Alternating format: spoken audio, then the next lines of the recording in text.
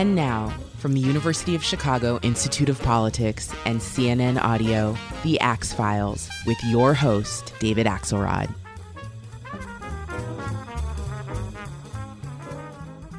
Heidi Heitkamp is one of the most authentic and impressive people I've met in politics. North Dakota through and through, the former senator speaks from the heart and the heartland. But make no mistake about it, she's also a deeply incisive political and policy thinker, and what she's been thinking a lot about lately is how to reconnect Democrats with rural and small-town America. She's a great person with a wonderful story, currently a fellow at the Institute of Politics at the University of Chicago. Here's my conversation with former Senator Heidi Heitkamp.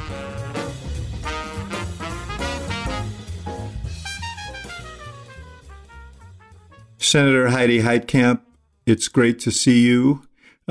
We've seen a lot of each other lately. You're a fellow at the Institute of Politics, and it's been an absolute delight. And as we begin this conversation, the news came within the last hour that Rush Limbaugh has passed away. And I thought, who better to ask about his impact on our politics and on rural America than someone who is so connected to rural America? Tell me what your thoughts were when you heard that news. Well, I don't want to be uncharitable, but I did have a vision of him standing in line at the pearly gates, having to answer some pretty tough questions about whether he lived a life that enhanced other people's lives, if that can be meanly said. I guess I shouldn't prejudge things. It's not up to me. But you and I both know he's not a guy who people have neutral feelings about. Either you hate Rush Limbaugh or you love Rush Limbaugh, but there are very few people in between. But a lot of the people who loved him are your neighbors in North Dakota. Well, I think there is this kind of belief, especially people who weren't here at the beginning of talk radio and the explosion that was, in fact, Rush Limbaugh. And I think it's fair to say that. He exploded onto the media world. They have a real tendency, I think, to blame Fox News, and they forget that the genesis and the beginning of media that was polarizing and aggressive and in some ways mean-spirited was really with the Rush Limbaugh show. And the impact you could see actually on bumper stickers in North Dakota. And this was when 30 plus years ago, you would see bumper stickers saying, beep if you're listening to Rush. And it really was the beginning of this reaction, I think, to say whatever is on your mind, no matter how mean-spirited it is, and that somehow is okay. And I think it really then grew into Fox News. Everybody saw how commercially viable that kind of language was, and that's the beginning of polarized media, in my opinion. But a lot of people, whether they had the bumper sticker or not, a lot of people listened to him. 28 million listeners at I don't know what the current number would have been, but why did people listen to him? Why did he find such an audience in areas like yours? Well, I think the first thing you have to think about is that in many ways he was the only thing on. So if they were carrying him on one of a radio station that had a wide reach, that's who you listened to, and then it was entertaining. I mean, it was fun. It was funny. He was funny. Yeah. And we can't take that away, that entertainment factor. But honestly, I wonder if he would have had the kind of impact if he had to compete in today's media where there's podcasts, there is so much more available. There's Sirius Radio. There's so many more mediums you can access in your car, your tractor. Yeah. How can you compete with the Axe Files? I mean, really. But, when you think about it, you talk about him as an entertainer. He wasn't just a forerunner of Fox News, but he was a forerunner of Donald Trump, the sort of entertainer politician. And, the symbolism of Trump presenting Rush Limbaugh with the Medal of Freedom in the House chamber when he made his final State of the Union speech was really significant because there is a direct line between Rush Limbaugh and Trump and Trumpism. Oh, there's no doubt. And I think President Trump, took a page from Rush Limbaugh and decided, look, political dialogue to have an impact and to be lasting has to be entertaining. And, the one thing that I tell people when they criticize President Trump's rallies, I said, when you watch the rallies and when you see the rallies, people are having fun there. They're having fun. There's kind of a tailgate-like atmosphere beforehand, and then there's the event, and people are dancing and singing, and I think you can't underestimate the impact of having fun in that kind of venue. And I think Rush Limbaugh, whether you loved him or hated him, was an entertaining guy. He would say things that people would talk about the next day, and that is his lasting legacy. And it also is America's lasting curse. Yeah, that quality of that entertainer. You're quite right. Those Trump rallies, much like Limbaugh, you either hated them or you loved them. But it's really, he was like Trump is like a stand-up. He does 2 hours of kind of stand-up at these rallies, and very much borrows from Limbaugh. Well, and then if I can just compare it, when you went to an event for Hillary Clinton in 2016, which I did, you're going to hear how many windmills she's going to put up. Yeah, yeah. It was always not about as much policy. fun, huh? Yeah, No. Yeah. There were people listening intently, but it was, I'm competent, and that was her message. And Trump's message was, I'm fun, and I'm now giving you permission to talk however the hell you want to talk in life, including cussing, even if you're evangelical. So again, let me just go back to this point, though. He found a big audience. Limbaugh did, and obviously Trump has, in places like Mantador, North Dakota, where you grew up. Did I say it right? Yep. You sure did. Congratulations. Yeah, I always get North Dakota wrong, but no. Did he? But what is it? What is it about their messages that have found such an audience among your neighbors? I think the first thing that they do is they culturally connect, right? So connect culturally. I'm like you. I'm kind of a bigger guy, and I know how to have fun, and that the cultural connection is there. I used to say this about Donald Trump. People would say, what's he going to say tomorrow? I said, I don't know. Go down to the Morton Bar and listen to what they're talking about down there. That's what Trump's going to talk about.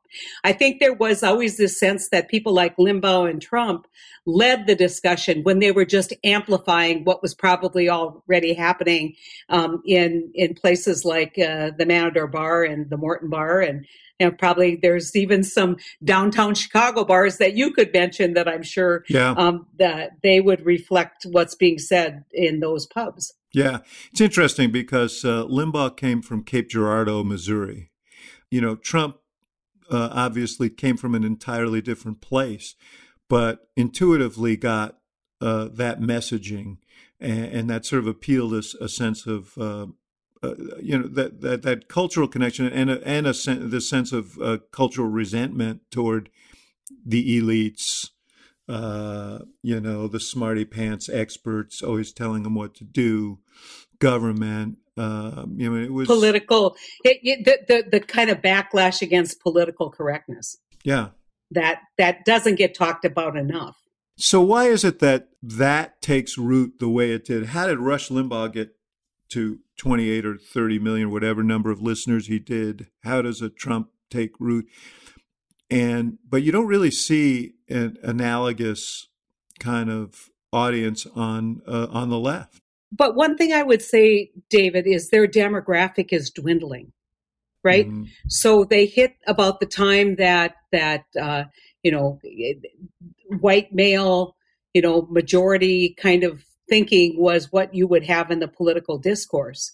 Trump wasn't able to, kind of leap into a different demographic. He had to rely on a large turnout in the demographic that he was in. And so I think they're a product of their time. They're a product of the place and space that they exist. And one has to wonder, given the gender gap, given the racial gap in politically in Trump supporters, whether it's sustainable. I mean, he peaked at exactly the right time, but he also had a huge people had a big emotional connection to Donald Trump and still do. And that's the piece that I don't get, because in rural America, you don't brag. In rural America, you don't lie. In rural America, you don't go back on your word. Your handshake's your bond. And I can show you a lifelong behaviors of Donald Trump that are exactly the opposite of what I would expect would be the reflective rural values, but yet huge emotional attachment to Donald Trump in rural America. You obviously have this conversation with people all the time. In fact, you've been having great conversations at the Institute of Politics with people who are your neighbors and friends from North Dakota. What do they say in answer to that question? You must ask them this question. Well, sure. I mean, when I say in the initial stages, people would say, well, you know, you need to be supporting, when I was still in office, you need to be supporting Donald Trump. And, you know, my reaction was, when I think he's right, I'll be right there fighting with him. And then I would turn it on him and I would say, but doesn't it bother you that he lies? You know, just because I thought that was like such a character flaw. And what I would get back would be kind of a couple blinks, and they'd say, they all lie. They did not say he didn't lie. They just said they all lie. You know, like it doesn't matter. And that was absolutely disturbing. That the people who are more disturbing are the people who believe their lies. But I don't think that's the majority of people in rural America. Quite honestly, I think they know he was a big fibber. They know he was a big bragger. But yet they, when presented what they thought was with a non-viable alternative, they were going to be on his team. You talk about the fact that people remain devoted to him. He still has an 80% approval rating after all that's transpired among Republican voters. And you see this battle between Mitch McConnell, your old colleague in the Senate, and Trump now, and it really feels like Trump has the upper hand in that battle, at least starting out, because he is well liked among Republicans. 36% of them say they have a very favorable view of him.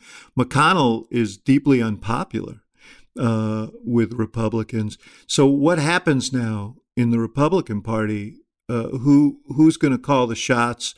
Are we going to see more sort of right-wing populists in the form of Trump emerging here, knocking off more moderate voices, or is McConnell playing a long game that he can somehow win? Well, first off, I want to say that Donald Trump gave populists a bad name. I always considered myself a populist.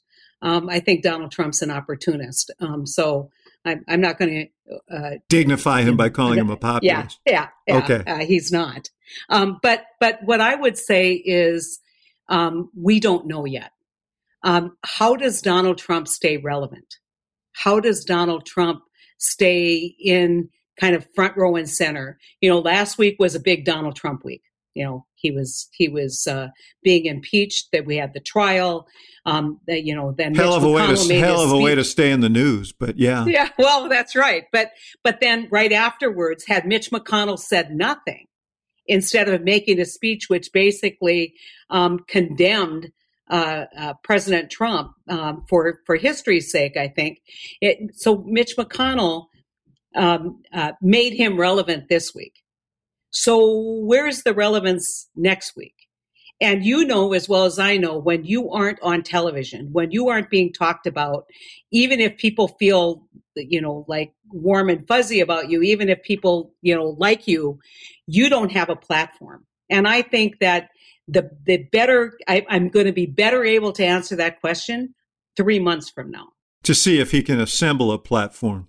You're talking about get back on TV or find through Parler or somewhere else a platform on social media. Or, you know, where people don't know how to find those places. Only the hardcore conspiracy theorists or the hardcore, you know, white supremacists know how to find various forms and formats that he's going to be at.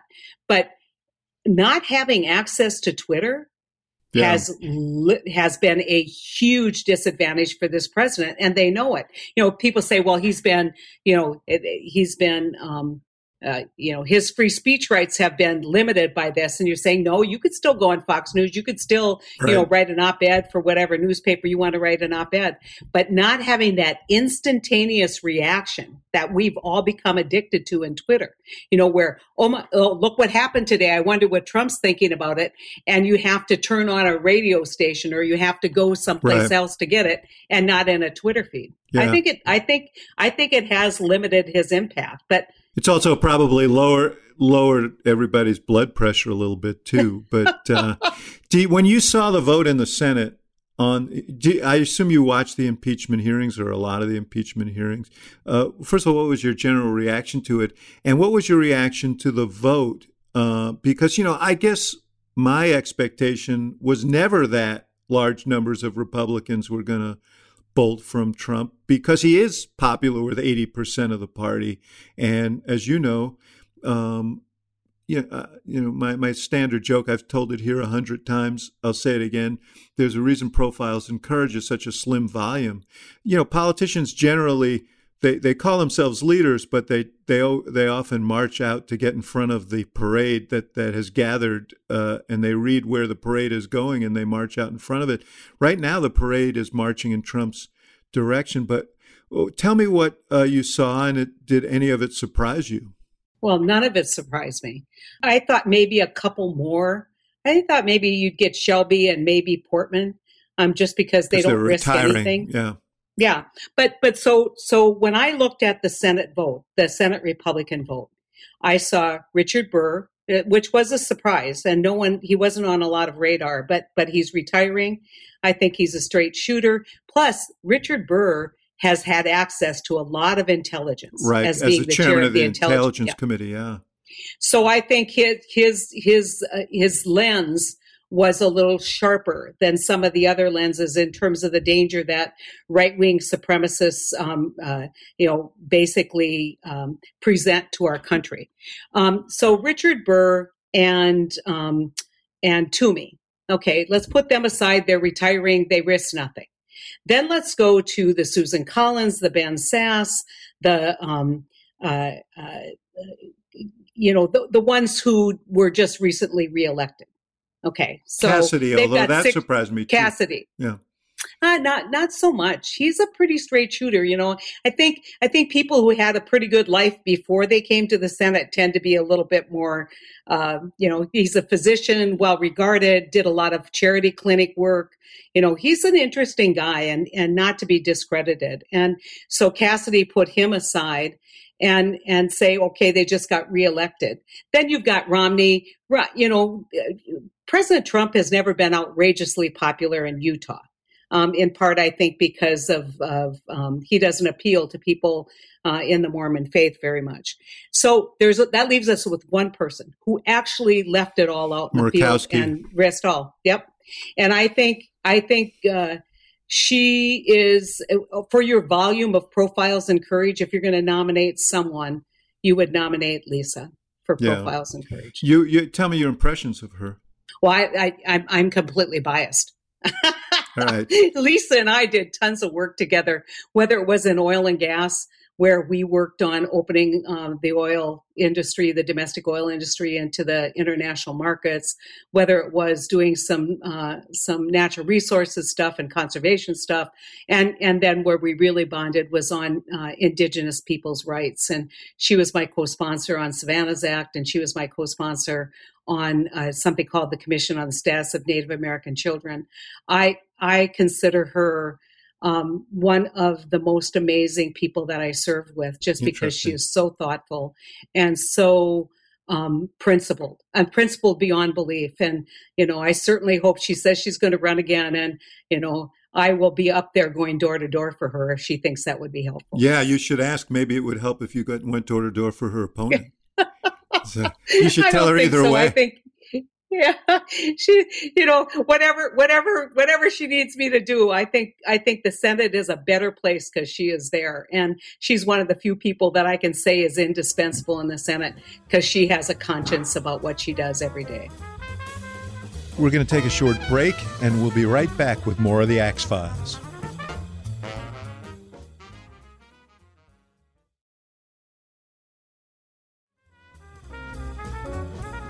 And now, back to the show. Talk to me about Matador, and tell me about growing up there. Population 90 when you were growing up there? Yeah, I always love saying the population was 90 and my family was 1/10 the people in Matador. The other thing is very Catholic. When I give speeches about Matador, I talk about three things. The VFW, which was the smallest town to have a VFW post in the country, still has a VFW post. My dad was instrumental in doing that. They told him he couldn't do it. And in the true Heitkamp fashion, when you tell Heitkamp they can't, they always make sure they do. And so being respectful of veterans, honoring service was always part of it. In spite of being a very small school district, it had its own elementary school, which I think is another institution that was so critical growing up, is that we had our own little school, and it was funded and built by the community, and they were very, very proud that they built a new school building for what was in fact the baby boom generation, the school that I went to for 8 years before I went to high school in Hankinson. And then obviously the last institution was St. Peter's and Paul's Church, St. Peter and Paul, which was our Catholic church, very heavily Catholic area. We in keeping with that theme, you were one of seven, right? Yeah, well, yeah, and our family wasn't outrageously large for the area. Probably 90 people. You probably had like 10 families. Well, you got to remember that. Or no, it was mainly grandpas and grandmas who moved into town from the farm. I see. And my dad was delivered bulk gas until his company came out of basically did not supply the gas anymore, and he had to find something else. So he became a seasonal construction worker. And my mom was a school cook and a janitor. And when you look at kind of the lessons of post World War II, I think a lot of policymakers saw, boy, that GI Bill worked pretty well. It really built a middle class. It allowed these GIs who would never have had thought about going to college, gave them a chance to go to college and build a house and build a business. How about if we extend that to other people? And so as a result, these 7 kids, my mom had 7 kids in 9 years. When I was born, I was the 4th and the oldest was 2, and there were no twins. It's possible. I could walk you through it, but I won't. But we all went to college. We all had that opportunity. And it was really that opportunity that I think, when you see what providing opportunity does, and you see what it does, not just for families, but you see what it does for the country in building a middle class, you get the sense that there is a role for government in all this. We would never have gone to college if it hadn't been, number one, for state support for state institutions, which has dwindled. Yeah, you went to the University of North Dakota. If it hadn't been for student loans. And so, I'm grateful every day that the country invested in me. And I think that we're proof positive, my family, that when you make an investment in children in particular, you're going to reap pretty good rewards. We just have to make that investment more equal, and we have to recommit ourselves to that investment in this country. Yeah, we talked about Limbaugh earlier. One of the projects of the Republican right for the last 40 years, and really longer, but since it became mainstream with Reagan, was to make government a target, a villain, a source of negativism. And so you talk about the positive role that government can play, but that is not the impression I bet that a lot of your neighbors have. and frankly, not just your neighbors, but more broadly.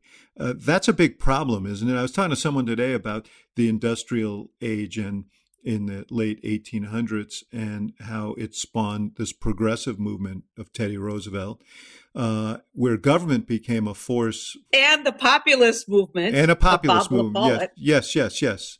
Hey, I'm not trying to disparage populism, but just saying. Progressive populism. Trump already did that for us. I just want to reestablish there are values in populism. But it strikes me that then and when the next Roosevelt came along, government was still seen as a force for everyday people, seen as a force for good. It's not seen that way anymore in the minds of a lot of people, and especially among your neighbors. So how do you solve that? I think there is this amazing disconnect, and we saw it, and I'm sure you saw it when you were in the Obama White House, when people were carrying signs saying, keep your government hands off my Medicare. Yes. We have now there is this kind of take it for granted kind of event. You take a look at farmers. Farmers have had the largest ad hoc investment of dollars in the history of taxpayer dollars in almost our history during the Trump years, but yet they'll damn the government. So there has been a disconnect between what government provides. Right now, we're going through this terrible situation in Texas, and I feel for Texas. I mean, I think, was it for a foreseeable event? Who knows? They're going to have to analyze this, but it clearly is a government failure. When you basically say we aren't going to interject a kind of regulation that will guarantee this redundancy, this is what you get. Now, we're experiencing rolling blackouts in other parts of the country, but not a complete shutdown of the electric grid. And people can say, well, that's clean energy. Oh, get over it. This is Texas. I mean, only 13% of what's not performing on the grid is renewables. And so we haven't connected the dots. And because people like Rush Limbaugh, and in some ways it started with Ronald Reagan, right? Yes. When people start saying government's the enemy, and they forget that government is who provides public education and public safety and clean water and all those things that government does. I wish I had recorded a speech that Byron Dorgan used to give about one of your predecessors. You took his seat in the Senate. No, you didn't. But no, you took Ken Conrad's seat. Yeah. But he's one of your predecessors in the Senate from North Dakota. Yeah, and he's probably the best known populist. Yes. When he was there, I mean, he would tell you he's good. A populist. You're very good on message. Yeah. The thing about Byron is he would talk about how he would start talking about how his mother was in a tragic car accident with a drunk driver and died. And he would talk about how government was part of that experience for him, from the people showing up in the ambulance to the criminal justice system to, all of the kind of public safety people along the way. And he would say, when you're damning government, think about what they do and who they are. And, we don't do enough of that to kind of connect the dots. It's easy to demonize because people like Rush Limbaugh go out every day and say the government's the problem. And in some ways, and this has not gotten me any friends in the progressive movement, but I used to stand up in the Democratic caucus and say, look, I believe that regulation is necessary and important, but we can't be the party of stupid regulation. And so when people tell you, I don't know why you're making me do this, maybe you should listen to them. Yeah. And so I think that the crossover becomes when people feel like government is intruding in their private life. And you saw that with the mask mandate. You saw it with kind of the whole reaction to COVID, that government can't tell me what to do, kind of reaction. Or that they're in my space and I don't want them in my space telling me what to do. Sometimes people are right and sometimes people are wrong, but people feel that intrusion, and I think that's part of the disconnect people feel with government. It also doesn't matter how you approach people. If you approach people with respect and understand that, like I keep saying, I've spent the last year sitting in front of this computer screen Zooming, sitting on my ass, and I haven't lost a paycheck. End of the year, I was, to my amazement, my accountant said, "Hey, you had a great year." It's like, how could I have had a great year? We're in the middle of a crisis. Well, your stocks went up, and then we moralize about why you should shut your business down, why you should lose your, paycheck. Well, it was important for people to do the things that were necessary. We see the tragic circumstances that have resulted from people not doing what needed to be done. But you have to approach people from the standpoint of their experience and speak to them with respect, which I think too often, not just government, but frankly, well-intended Democrats don't do. But we can get into more of that later. I don't want to lose the thread of your story. You're in sixth grade. You're watching Perry Mason in your little town in North Dakota, and you decide you want to be a lawyer. Did you verbalize that? Did you tell your folks, I'm going to be a lawyer?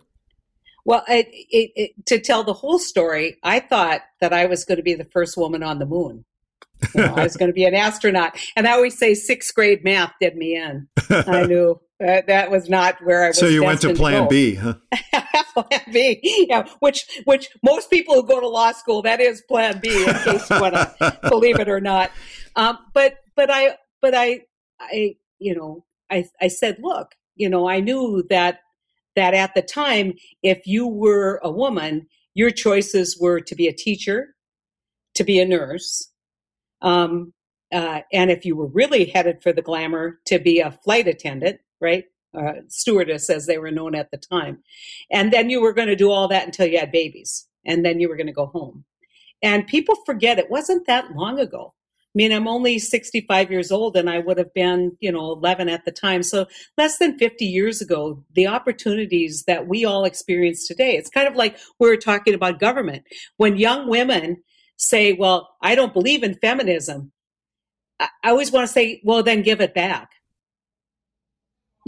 Just give back what you've got from the feminist movement, which is a lot of liberty, a lot of freedom, and a lot of choices that you would never have before. And so I think we forget our history way too often. And for me, it was like, I wanted to be a criminal defense attorney. Of course, then I eventually became a prosecutor. But about the time that you started off as Perry Mason and ended up as Hamilton Berger. I hope you won more often than he did. Yeah, I hope you won more often. Yeah. But honestly, I think people laughed when I said I was going to be a lawyer, because at the time, I think about 5% of the women, the people in law school were women. By the time I went to law school in 1977, it was 30% of my class were women, and now it's well over half for many law schools. You did internships. In the North Dakota State Legislature. You ultimately, you did one in Congress, right? Yeah, I worked for something. This was before there were big staffs over at the House. And they used to pool their resources, their staff resources, and they would basically create study groups or study conferences. And so my internship was with something called the Environmental Study Conference, which people forget that Republicans were leaders of the environmental movement in the 70s. Yeah. And so it was an interesting experience working in Congress for one of these study conferences and doing briefings on the reauthorization of the Clean Air Act, the reauthorization of the Clean Water Act, Surface Mining Reclamation Act. That was like the pinnacle of legislating on important environmental events, and it really formed. I was interested in the environmental movement, but it really formed a lot of kind of my desire to specialize in environmental law. It's interesting to me that you gravitated there because, as you mentioned, North Dakota's it's an energy state, so this raises the sort of tension between environmentalism and now the climate movement, which really was not relevant then, and the sort of day-to-day financial well-being of people in states like yours. And it strikes me that this is a real tension because to the country, to the world, climate change is an existential matter. To people who extract energy from the ground or deliver it, as your father did, by trucks or pipeline, or build the pipelines, the paycheck is an existential matter.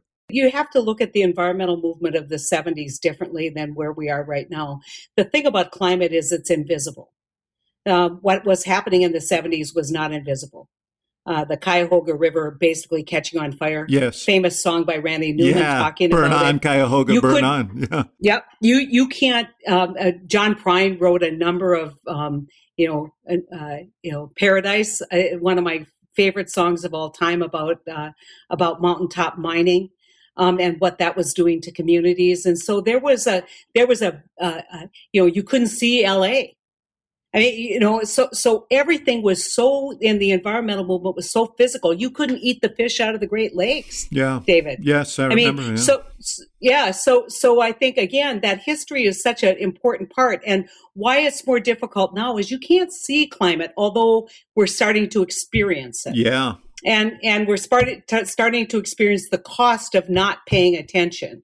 And so I think, we've got to connect the dots. I'm part of a group right now that is trying to find a path forward for forestry and for agriculture to be part of the solution and not resisting no. And the good news is that the corn growers have said, yes, we want to engage. The soybean growers want to engage. All of the large commodity groups see there's an opportunity. And here is an interesting thing about what's happening with the intersection of agriculture with climate.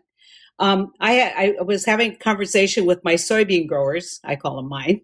They're no longer mine. I guess I'm not in the Senate anymore, but I spent a lot of time with these guys talking about policy.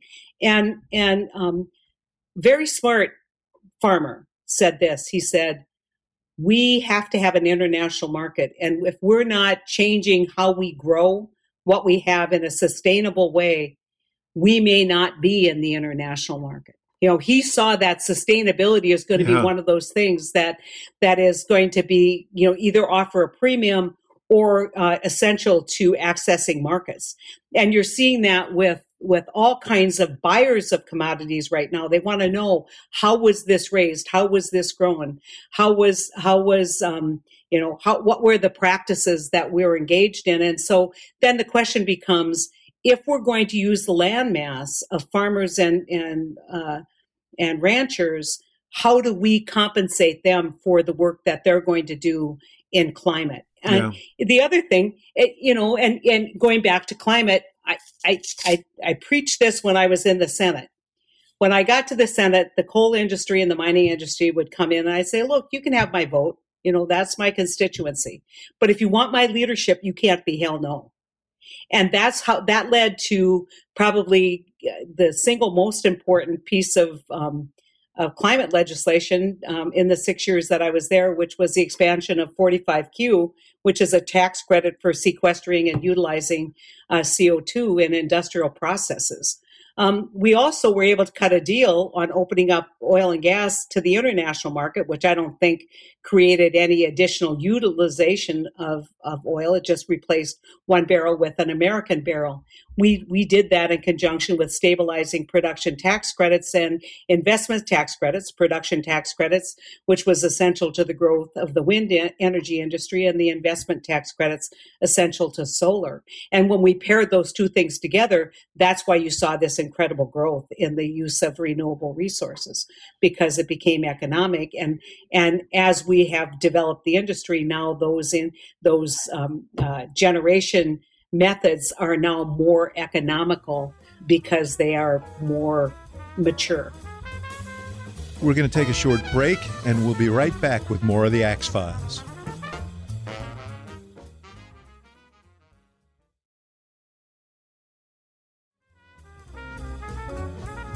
And now, back to the show.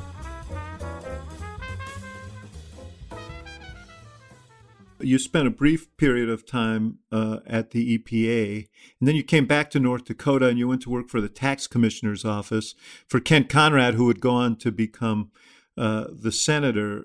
Tell me about that, because you'd think tax commissioner is kind of a dry place to be, but you spent not just working there, you ended up running and becoming the tax commissioner after Conrad went off to the Senate. Why was that a place to be?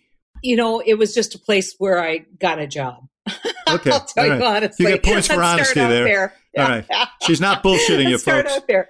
Yeah. I was at EPA and Ann Gorsuch came in, which is something I mentioned to her son. Whose confirmation you voted for. Yeah. She was notorious as head of the EPA. He cut me off very quickly, said that was a difficult time for my family. Okay. I guess I will not talk about that. So I was kind of this young, idealistic, I had seen reauthorization of water. I had seen reauthorization of the Clean Air Act. I had seen Congress work to protect something I thought was really important. And I was really excited about doing policy work, which is why I went to Lewis and Clark Law School, went back to EPA. That was even before Superfund had been passed. I was part of the task force that dealt with the Love Canal cases, which are famous hazardous waste dumping cases. And so it was kind of the beginning of Superfund and RCRA. And so that was my passion. And then something happens, David. It's called an election. And Ronald Reagan, frequently touted as the greatest Republican president ever, abandoned the Republican principles. Lincoln fans would object to that, but yes. Yeah. Abandoned the environmental direction that the Republican Party had taken. And basically, through something called the Rocky Mountain Legal Foundation, I think it was called, started adopting the policies of somebody named James Watt, and Gorsuch was actually an acolyte of, and Buford, who was her husband, he was the head of BLM, and so I saw that political unraveling of what I thought was staid policy, and said, "Oh, now I get it. You cannot be." Kind of doing good policy work without being involved in politics. Uh-huh. And they're pretty young to kind of come to that conclusion. I needed to get home, in part because I didn't want to stay in D.C. Plus, my now husband was doing his fourth year of medical school in Bismarck. We had been having a long-term relationship, and it was kind of like, okay, college now would relationship, be the time. Right? Yeah, yeah. Well, here's a little factoid. So I move home to be with my now husband, and he is a fourth year medical student, never home. And that winter, for 45 days, it never got above zero. And I had been living in Portland. I had been living in Washington, D.C. I was like, what the heck am I doing? But I got a job, and Kent Conrad liked me and said, why don't you come to work? And it was never going to be a long-term thing.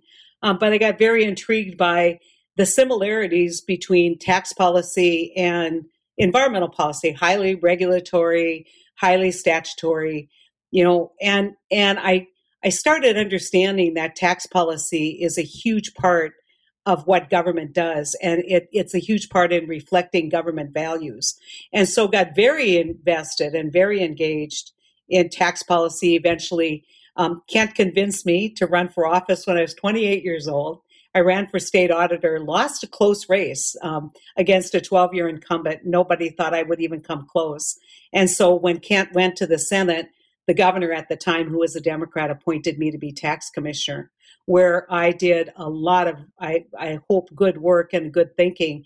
But that knowledge and those skills that I was able to secure very early on, whether it was administrative skills, whether it was listening skills, political skills, were invaluable. So I really consider my time in the tax department to be a real, higher education, a PhD in government. Before I want to ask you one more question about that and move on, because I could spend hours talking to you about your your journey. But losing that race at 28, I'm always interested in how people handle a loss. You've had a number of them as well as wins. Yeah, 3 losses, but you were quite young. How was that a hard moment for you to be? No, huh? No, it wasn't, in part because that my motivation in running for state auditor, and I would have been, I think, a good state auditor, but it wasn't my life's passion to be a state auditor. But my motivation was I tried to get a bunch of women to run, women who had been on school boards and Democrat, and they all said no. And, that's not for me. And I was at the time single, got married in the middle of that race and had no children. And so, okay, what do you risk? Get in your car and drive around the state for 3 months. So you knew that losing was a real possibility. Oh, yeah. No one expected I was going to win. In fact, a lot of people forget that I lost that race because it really elevated me as a political figure in North Dakota to have come so close when nobody thought I could win. And so probably the race that was, I always say was a recalibrating race for me on how hard it was to lose was the race for governor. Yeah, I'm going to get to that in a second. I'm going to get to that second. Yeah, which is good because we should. But I just want to point out when you were state tax commissioner, you led a fight to keep to have catalog retailers collect sales taxes in the state. It was really a forerunner of an issue that we still cope with today that has kind of been turbocharged by the internet. But you've got all these retailers in your state and every state competing with these. Here's the interesting story. So when Kent or Byron had always led this effort in the Senate to have Congress basically give authorization to the states to collect what we call remote sales based on economic theory. So long legal. And so I was part of the litigation team that litigated the Quill case, which basically the court said you couldn't do. And so when Dick Durbin, when I got there, Dick Durbin, kind of asked his staff, well, maybe Heidi will take over for where Byron left off and help me with this catalog sales thing. And would you think she'd be interested? And they laughed and said, have you read the caption of the Quill case? Because my name is actually in the caption as the it's actually, but it's really a big deal because no, it was a really big deal, and it is now. I mean, when you see what Amazon and but we passed the Supreme Court, and okay, little known discussion. I had read at the time Judge Gorsuch's opinion on something called the Tax Anti-Injunction Act, where he basically suggested that he believed Quill was wrongly decided.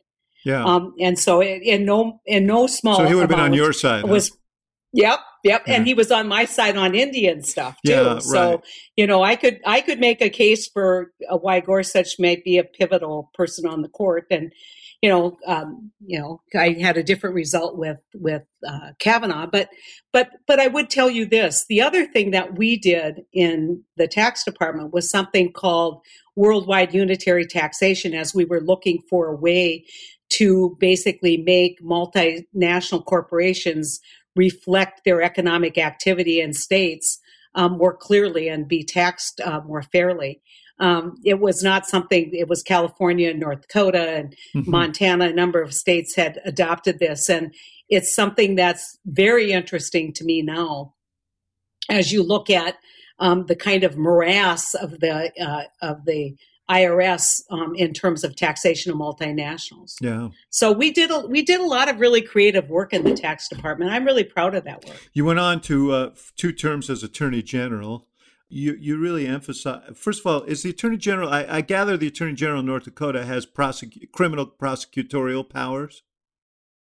North Dakota is one of those hybrids. It's not Delaware. The AG's office has exclusive jurisdiction. In most states, the AGs will take a case from the local county if there's a conflict, will participate, may in fact. We did a fair amount of prosecution, especially of complicated child sexual assault cases, things that the state's attorneys who, many times in North Dakota would have been part-time, we did a lot of that work. Plus, probably the biggest part of the law enforcement portfolio for the North Dakota AG is that you run and are the head of the Bureau of Criminal Investigation, which is the state police. So you emphasized violence against women. You helped toughen sexual child abuse laws in the state, sex offender laws in the state, I should say. You led an effort. You were part of the effort on the great tobacco litigation in the state. Those were big things. And then you ran for governor, as you pointed out, in 2000, and you ran against John Hoeven, now the senator, was your colleague for a while. During that race, in September of that year, you were diagnosed with breast cancer. Your personal struggle became very much central to that. That must have been. Tell me. Just describe going through that experience. You're running for governor of your state, and all of a sudden, you're diagnosed with a potentially mortal illness. You have young children. It must have been terribly hard, to say the obvious. It's interesting because I think that sometimes when you look back at experiences, you say, oh, that must be hard. But it didn't seem hard at the time. Honestly, it didn't. I was kind of like, okay, put one foot in front of the other. This is what you got to do to get stuff done. You just, power through it. I thought you were going to ask me if I regretted not hiring you to run my race. Yeah, well, that would have been smart. Yeah, well, that goes without saying that I regret not having been involved in your race. But I did. I did. I don't know whether I contacted you, but I did. Yeah, you did. Yeah, you did it. I mean, we talked, so that was years ago. Yes. I mean, literally 20 years ago. Yeah. But I knew you were the real deal, David, and maybe I would have had a different outcome. Well, I would have loved to have ridden that road with you, but you were leading, and there was I saw some intimation that that you actually lost ground, even though there was tremendous amount of public support for you, because there was this concern that maybe your health wouldn't permit you to do the job. So, I mean, you never know in politics, and you know this, whether something is, what effect it has, because it's all cumulative. Everything that you do in a race is cumulative. And it's really a rare event where you can say that's the thing that did it. And in both of these losses, whether it's the Kavanaugh decision that I made or whether it was breast cancer in my race, I really always hesitate to say that's the moment that I knew I was going to lose, because who knows? Maybe you lost without it. Maybe you would have won if you had done it differently, but you make these decisions. But my favorite story about this is I was back on the campaign trail after I'd been diagnosed. I had surgery. I'd already probably had a treatment. And they were taking, when you're undergoing some pretty serious chemotherapy, because my cancer was stage 3A, which meant that it had already metastasized. Yeah. And so it wasn't unserious. My husband and I had just gotten done at a political event. I think it was a parade, and we were at something called Kroll's Kitchen having breakfast. And this guy came out to me and he said, you're Heidi Heitkamp. And I said, yeah. And Darwin's there with me. And he says, I'm a Democrat, but I'm not going to vote for you. And my husband says, well, why? And he says, because you're a woman and you have cancer. And I said, oh, and Darwin wants to argue with this guy. And I said, I just looked at this guy and I said, there is nothing I can do about either of those facts. So I'm just going to eat my breakfast and you can go sit down. The other story that I tell from this race is the difficulty that a young mother back then had. Yes. I was in my 40s. My daughter was 14 and my son was 10. And people would ask me, how old are your kids? And I would say, 10 and 14, blah, blah, blah, daughter's in swim team. And, so I would talk about my kids. Or they would ask, how old are your kids? Mm-hmm. And you would just see a big bubble come up over their head. Right. Heidi Heitkamp, a bad mother, abandoning her children. And I would say, well, they're the same age as John Hoeven's. And the message was pretty clear. You don't ask him that question. Yes. Yeah. And so it's I think being a young mother was not helpful. Then Nancy Schaefer, who was the first lady at the time, did an ad. We called it the infamous pink suit ad, and they had more points on that ad. They ran it every time you turned on the TV, it was Nancy Schaefer, and her message was John Hoeven and his wife Mikey are not only the best equipped to bring new economic opportunity to North Dakota, but they're the best equipped to represent North Dakota. Mm-hmm. Yeah. And probably the most sexist thing in politics that's ever happened to me was that ad. And finally, a reporter from Fargo asked Ed Schaefer, her husband, what does Nancy mean by that ad? What does she mean? They're best equipped to represent North Dakota. And Ed, I think a little sheepish about it, said, well, she means like her, carry on her work on breast cancer and child immunizations. And I had been diagnosed with breast cancer at the time. And so the reporter said, what's your response to that? And I said, well, I'm not even going to mention the stuff with breast cancer. But I said, my husband can not only talk about immunizations, he can give them. He's a family physician. And so, but that, I remember when Sheryl Sandberg came to the Senate, she wanted to meet with all the women senators. And I hadn't read her book. I don't know her, but I wanted to go there because I wanted to make this point that at the time, over half of the Democratic women in the Senate had tried to become governor and failed, and then were later elected to the Senate. It is much easier for a woman and at the time, and I think even today, because they have a hard time visualizing women in that executive role. I had this discussion with Gina Raimondo, who's about to become the Secretary of Commerce, governor of Rhode Island, and she said the toughest resistance she met with was with older women who had made the choice to stay at home and felt like, how can you do she has young children as well, how can you do all this? And she said it was a very tough audience for her.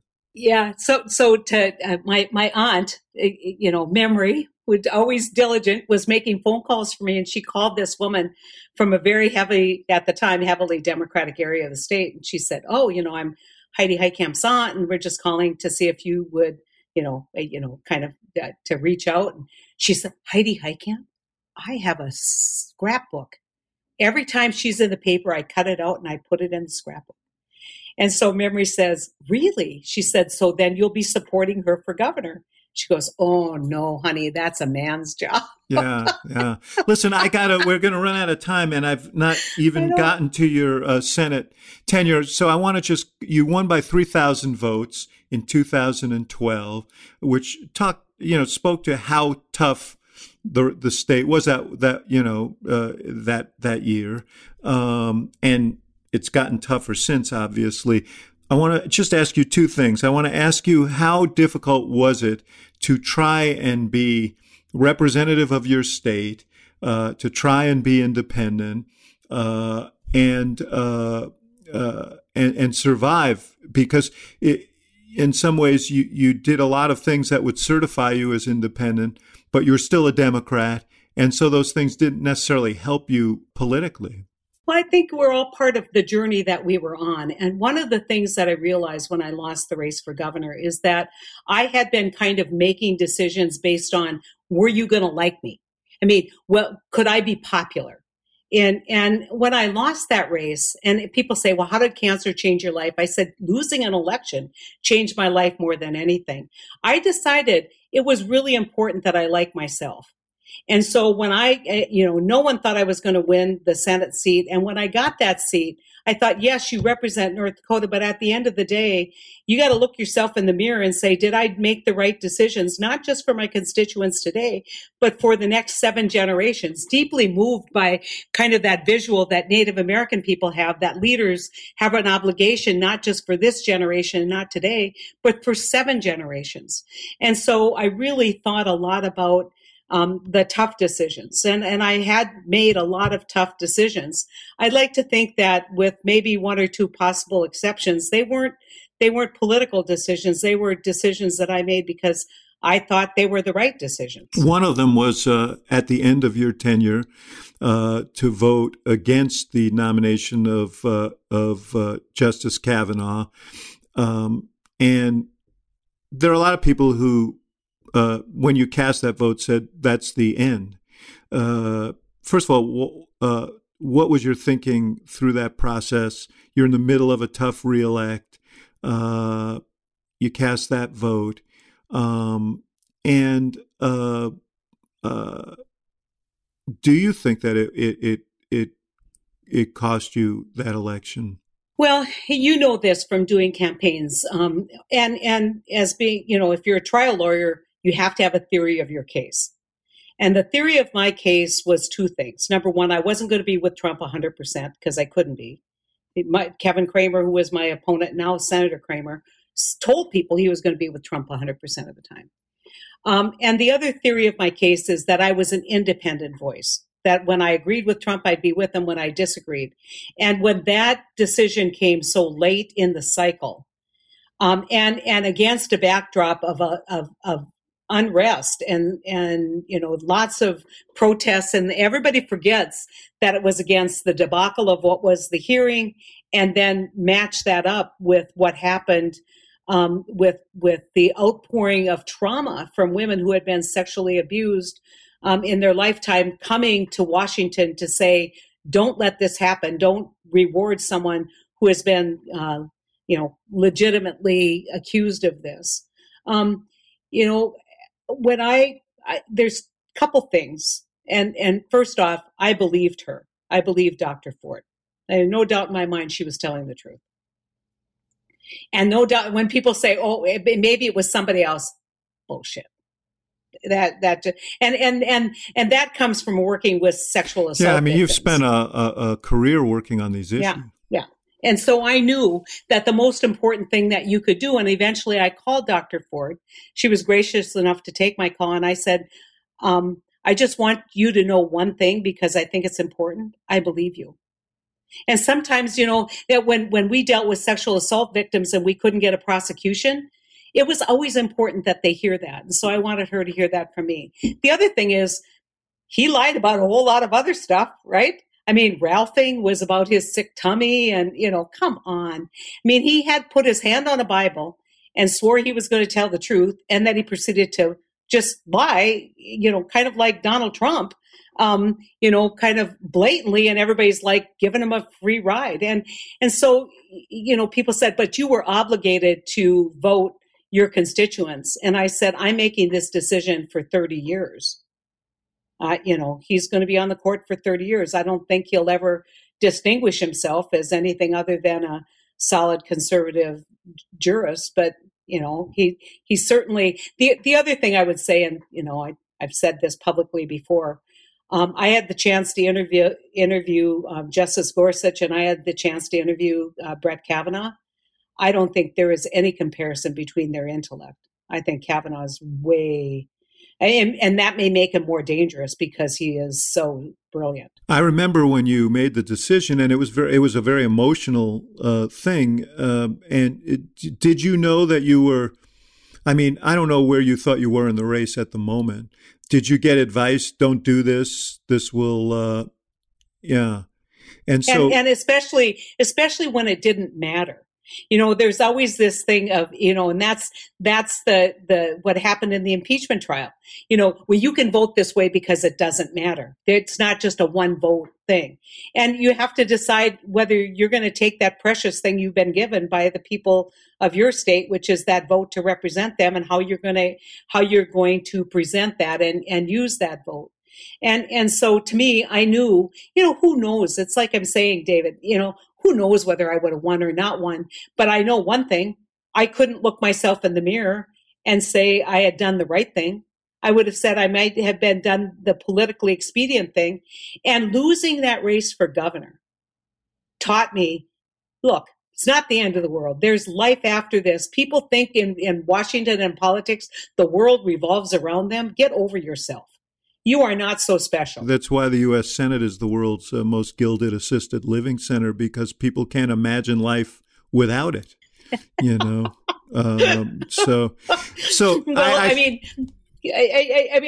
I just think that I feel sad for all those people who watched the presentation on the impeachment and then decided to vote in a way that was so wrong, in my opinion, that was so reflective of expediency and not deliberation. We should point out on the way out that you're engaged in an effort called One Country to try and reconnect Democrats with rural America. It's an important effort. All the people out there who think, oh, well, we're the party of suburbia Democrats and urban, and we can win, see, look where we are, and we didn't win rural America. I'd ask you to go out on our website, One Country Project,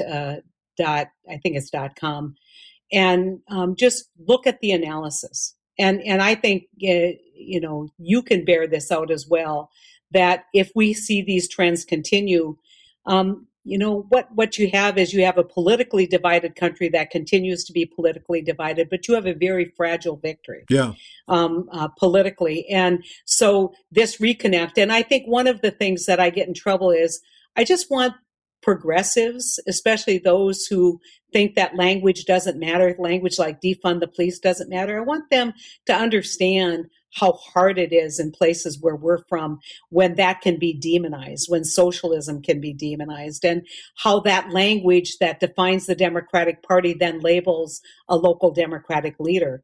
Here's the factoid that I want to leave your audience with. When I ran in 2012, my pollster said, about 20% or about that amount of Republicans in your state will cross over and vote for a Democrat. When I sought re-election, it was only 4. Mm-hmm. Yeah, and that's been reflected in all kinds of data all over the country. Now, listen. And so my point is that's tough. I think that if for Democrats to build a sustainable governing majority, you can't do that as a bunch of large blue islands surrounded by an ocean of red in this country. That's not going to work, and it creates the fragility that you talk about. So I couldn't agree more. Well, and it renders a country that's ungovernable. Yeah, because we're all in our corners yelling as opposed to finding some common ground. I agree. Heidi Heitkamp, always great to be with you. Thank you so much. Sorry to be so long-winded. Hey, listen, it's wind well spent. I could listen to you forever. Thanks a lot. Great to see you. You bet. Thanks. Thank you for listening to the Axe Files, brought to you by the University of Chicago Institute of Politics and CNN Audio. The executive producer of the show is Emily Stanitz. The show is also produced by Miriam Annenberg, Jeff Fox, Hannah McDonald, and Allison Siegel. And special thanks to our partners at CNN, including Courtney Koop, Ashley Lusk, and Megan Marcus. For more programming from the IOP, visit politics.uchicago.edu.